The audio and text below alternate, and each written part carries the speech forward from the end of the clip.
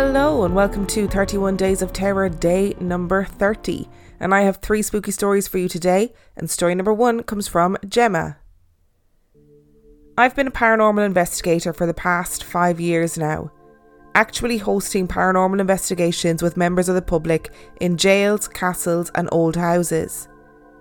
I've used many methods to try and encourage activity as guests wait in anticipation and are shocked and flabbergasted when something unexplained happens. On these events, unusual activity is expected, but sometimes things have happened to me when I wasn't expecting it, and it definitely was not explainable or possible. I'm 37 now, but let me take you back to when I was a 20-year-old film production student with an ever-present obsession with the paranormal. It had been there since I was 8 years old after watching Strange But True with my dad. Living on the North Wales coast, for the younger dolls there was not that much to do, so myself and my friends used to drive around and sometimes go exploring abandoned buildings, and generally go where we weren't allowed. One night I suggested we go and explore Grick Castle again. Now, instead of me describing the building, if you've watched the past 2 series of I'm a Celebrity, Get Me Out of Here, you will have seen the castle on television. For those who haven't, it's a huge, creepy, and at the time, derelict castle-looking mansion. So I drive myself and my 3 friends up the long road that leads to the castle, which is perched on the top of quite a steep hill. It was dusk, so just going dark. We went about exploring the various rooms, outer buildings, and walking across the beams that were suspended over neck-breaking drops. The path that went around the back of the castle was very overgrown, and we had to fight our way through the long grass, branches and brambles to get back to the front of the castle. We'd stopped to look up a turret at the end of this path when I glanced to my left, so I was looking back towards where we had just come from, when I froze. Now my brain took a few seconds to compute what I was seeing, because coming towards me through the long grass, trees and brambles was a black figure. Now my brain was telling me to run. I shouted at my friends to run. I think at this point pack mentality kicked in because they freaked out and ran with me, yet they had no idea why we were running. That question soon followed. There was a courtyard at the front of the castle, so when we got to the other side of that I stopped.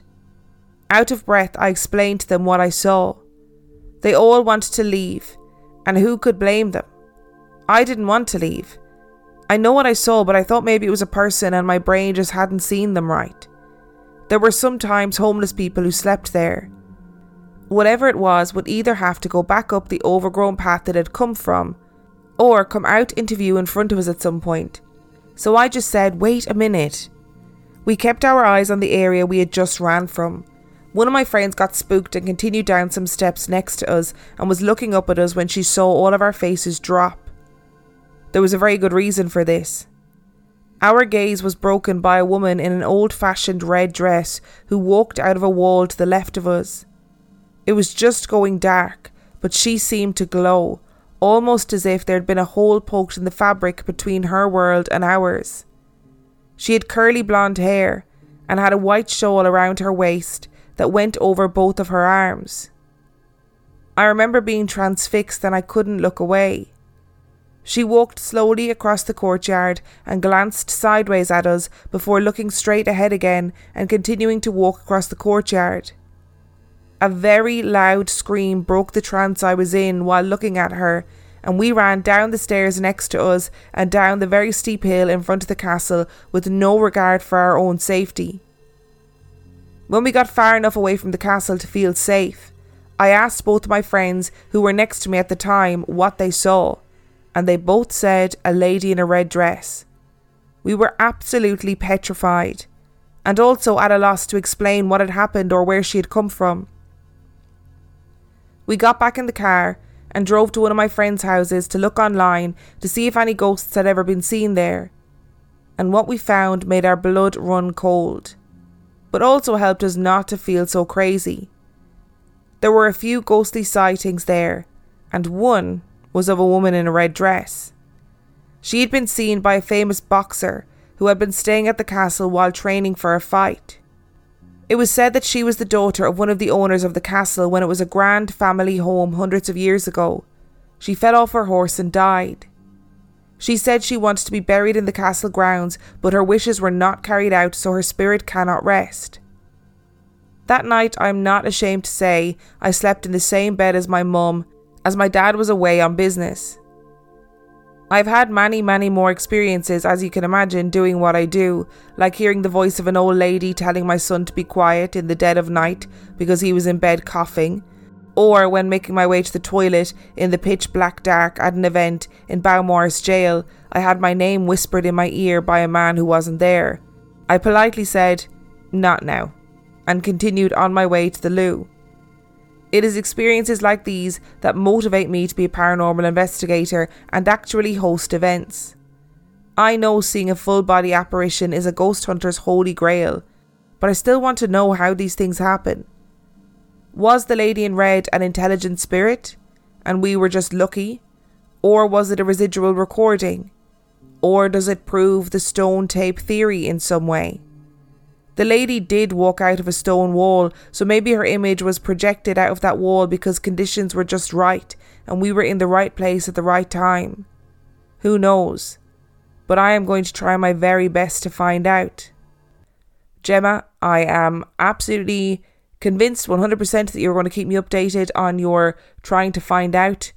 And I would like to apologise for my absolute butchery of that lovely castle name. I did look it up to see, and I just couldn't get my mouth to make the sound. I have real trouble rolling my R's, so I couldn't do it. I'm sorry. I tried my best. I'm sorry. I watched a YouTube video about it and everything about how to pronounce it.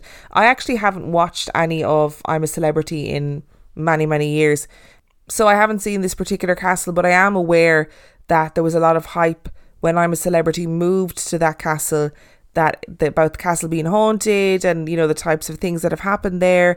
And I'm pretty sure Gemma, if I remember correctly, you added in to your story that your story in particular was in various newspapers at the time. And it is a pretty convincing story. Like, it is not often you have multiple people that all see a full-bodied apparition and of a woman kind of walking through a courtyard, and you all got to see it. You all stood for a second and watched her and then legged it. Like, that's not very common, and like you said, it is the holy grail of ghost hunting. And to be honest, if that happened to me, I'd probably have dedicated my life to the paranormal as well. I mean, look, here I am with a paranormal podcast. I'm going to do a shameless Patreon plug now, because if you want to learn more about Balmorris Jail, we did a whole episode on that very spooky place with my wonderful friend Tim Cloak, who used to work there. He used to do reenactments of various historical events that happened at the jail. But Gemma, I love the attitude. I love the polite, not now. And just continuing. We are not doing this right now, okay? I know you're there. Thank you. It's not happening. And story number 2 comes from Alexis. I remember in elementary school in southern New Jersey when I lived across the street from my best friend Crystal. And earlier that day at my local library, I borrowed a book about unsolved murders and ghosts. I brought the book to my friend Crystal's house. All of our other friends were there, and we all looked it over and saw a story about a girl whose murder was unsolved. And all of us being the impressionable young kids we were, we all thought it was a great idea to hold a makeshift seance and have her tell us who killed her. So we all went upstairs to my friend Crystal's bedroom, which was an open-ish area that was right next to the attic door. We all joined hands while sitting on my friend's bed and started to chant the little girl's name. We kept chanting until we heard footsteps coming from the attic, and then we saw the doorknob turn. Needless to say, we all jumped up screaming and ran downstairs. I fell down the stairs, which caused her cat to get startled and run into the kitchen from the open area by the front door. We all then ran into the living room and huddled on the couch. Soon after, the temperature in the room dropped to really cold. Just to add context, it was June, and our house didn't have central aircon, only window units in 2 rooms in the house. The living room was not one of them. At that point, Crystal's mom came home and yelled at us for being inside and to go outside and play. At that point, we ran outside to play. But the story doesn't end there. Later that evening, Crystal was to spend the night over at my house to watch movies. We stayed up until midnight, and we were watching TV and then decided to have a midnight snack. We left my grandmom's room. Her room had the TV in it, and this was 1995. We walked through the living room, and once we made it to the kitchen, we stopped in our tracks. Standing right next to the kitchen table was a little girl dressed in white holding a doll. I was terrified and whispered to Crystal and asked her if she could see what I could see. She told me yes. We quickly ran back into my grandmother's room and closed the door, and stayed under the covers for the rest of the night until the sun came up. What have we all said about seances and summoning things? It's always a no-go. It's not a good idea. She ain't going to come and tell you what happened to her. She's going to come and ruin your life. She's going to come and rattle that doorknob. She's going to come and show up in your kitchen holding a doll creepily in the middle of the night. Okay? It's never a good idea. It's never going to end well. You're not going to solve the murder. What's going to happen is you're going to end up lumbered with a little ghost girl. Okay? We haven't had a PSA in a while, so Alexis, you are the subject of the PSA. Do not do what Alexis and her friends do, no matter how good the book was that you got from the library. Thank you. And story number 3 comes from Kimberly. I was about 2.5 years old when this happened. While I can't remember much from this period of my life, this experience has stayed with me all these years. My mother had sat with me while I said my prayers, and then tucking me in, she wished me a good night's sleep. I lay there contemplating what only a 2.5-year-old child can. Insert inner monologue here. I wish I had a real bunny. I would love it so much and I'd give it the best name. I don't know what it would be, but it would be the best. I remember being dark outside as it was early winter in the northeast. Portland, Maine, USA to be precise. The head of my bed was directly under a window. Outside that window sat an oak tree. I remember noticing the shadows of the branches dancing on the walls and the ceiling of my room. I was not upset or afraid. I was not anxious in the least. In fact, I usually enjoyed it and I called it my dancing tree. However, that night, something changed. It was subtle at first. The movement seemed a little off. I can't explain it any better than that. Somehow my young brain recognised this minor discrepancy and it stopped my thoughts of the bunny that I wanted. I was absolutely transfixed. Suddenly the shadows of the branches seemed to lower as if they were reaching towards me. At this point I began to feel a heaviness in the room, a sensation I had never experienced. It felt wrong. I felt threatened and confused. The tree had always seemed happy to me and now it seemed menacing. I tried to yell for my mother, but I couldn't seem to get anything out besides a whisper. I looked up to the window above my head and saw the physical branches of the tree had come through the window, yet the window was closed and the glass was not broken. I tried to get out of my bed and leave the room, but I found I couldn't. My blankets wouldn't allow it. They held me down. I tried yelling again with the same results. I closed my eyes tight and felt a scratching sensation on my face and arms. I felt like one of the twigs on one of the branches had snagged the collar of my nightgown. I opened my eyes and could see the branches draped over and grappling with my covers. I tried to yell for my mother again, and this time it worked. I heard my mother coming down the hallway towards my room, and with that the branches snapped back out the window. Their shadows returned to normal, just as my mother flung the door open and hit the light switch. I was inconsolable at this point. She asked me what was wrong, but I couldn't articulate it. All I could stammer was the tree. My mother looked outside at the now innocently standing oak and asked me, "What about the tree?" I said, "It's a bad tree." My mother asked, "Why is it a bad tree?" And all I could say was that it had scared me. Years later, a movie came out that remains one of my favourites to this day. There is, however, one scene that I would prefer didn't exist, as it still strikes such a chord with me. The movie is Poltergeist.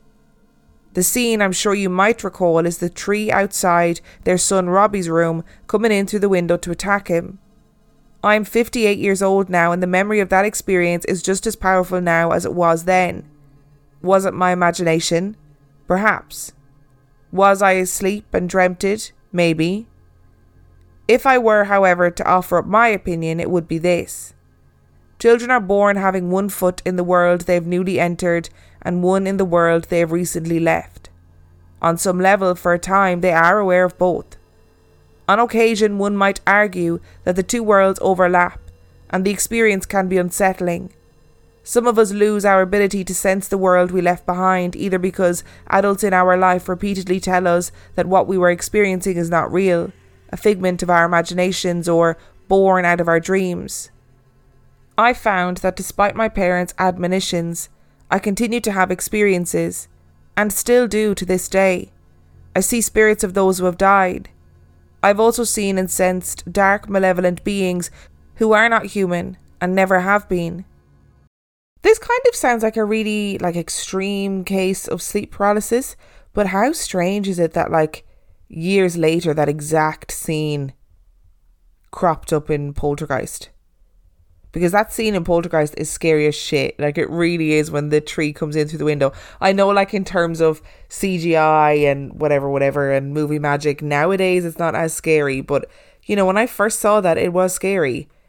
How weird that was your sleep paralysis or your paranormal event, and it cropped up again in Poltergeist years later. You must have shit yourself the first time you watched Poltergeist. You must have been like, I know what that is.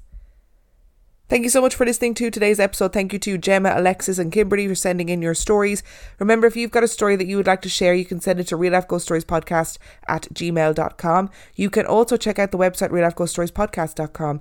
And if you are desperate for extra content, you can sign up to patreon.com/reallifeghoststories, where for $5 a month or $2 a month, you get access to heaps of extra content, as well as every single main and mini episode completely ad-free. And on that note, I shall see you tomorrow.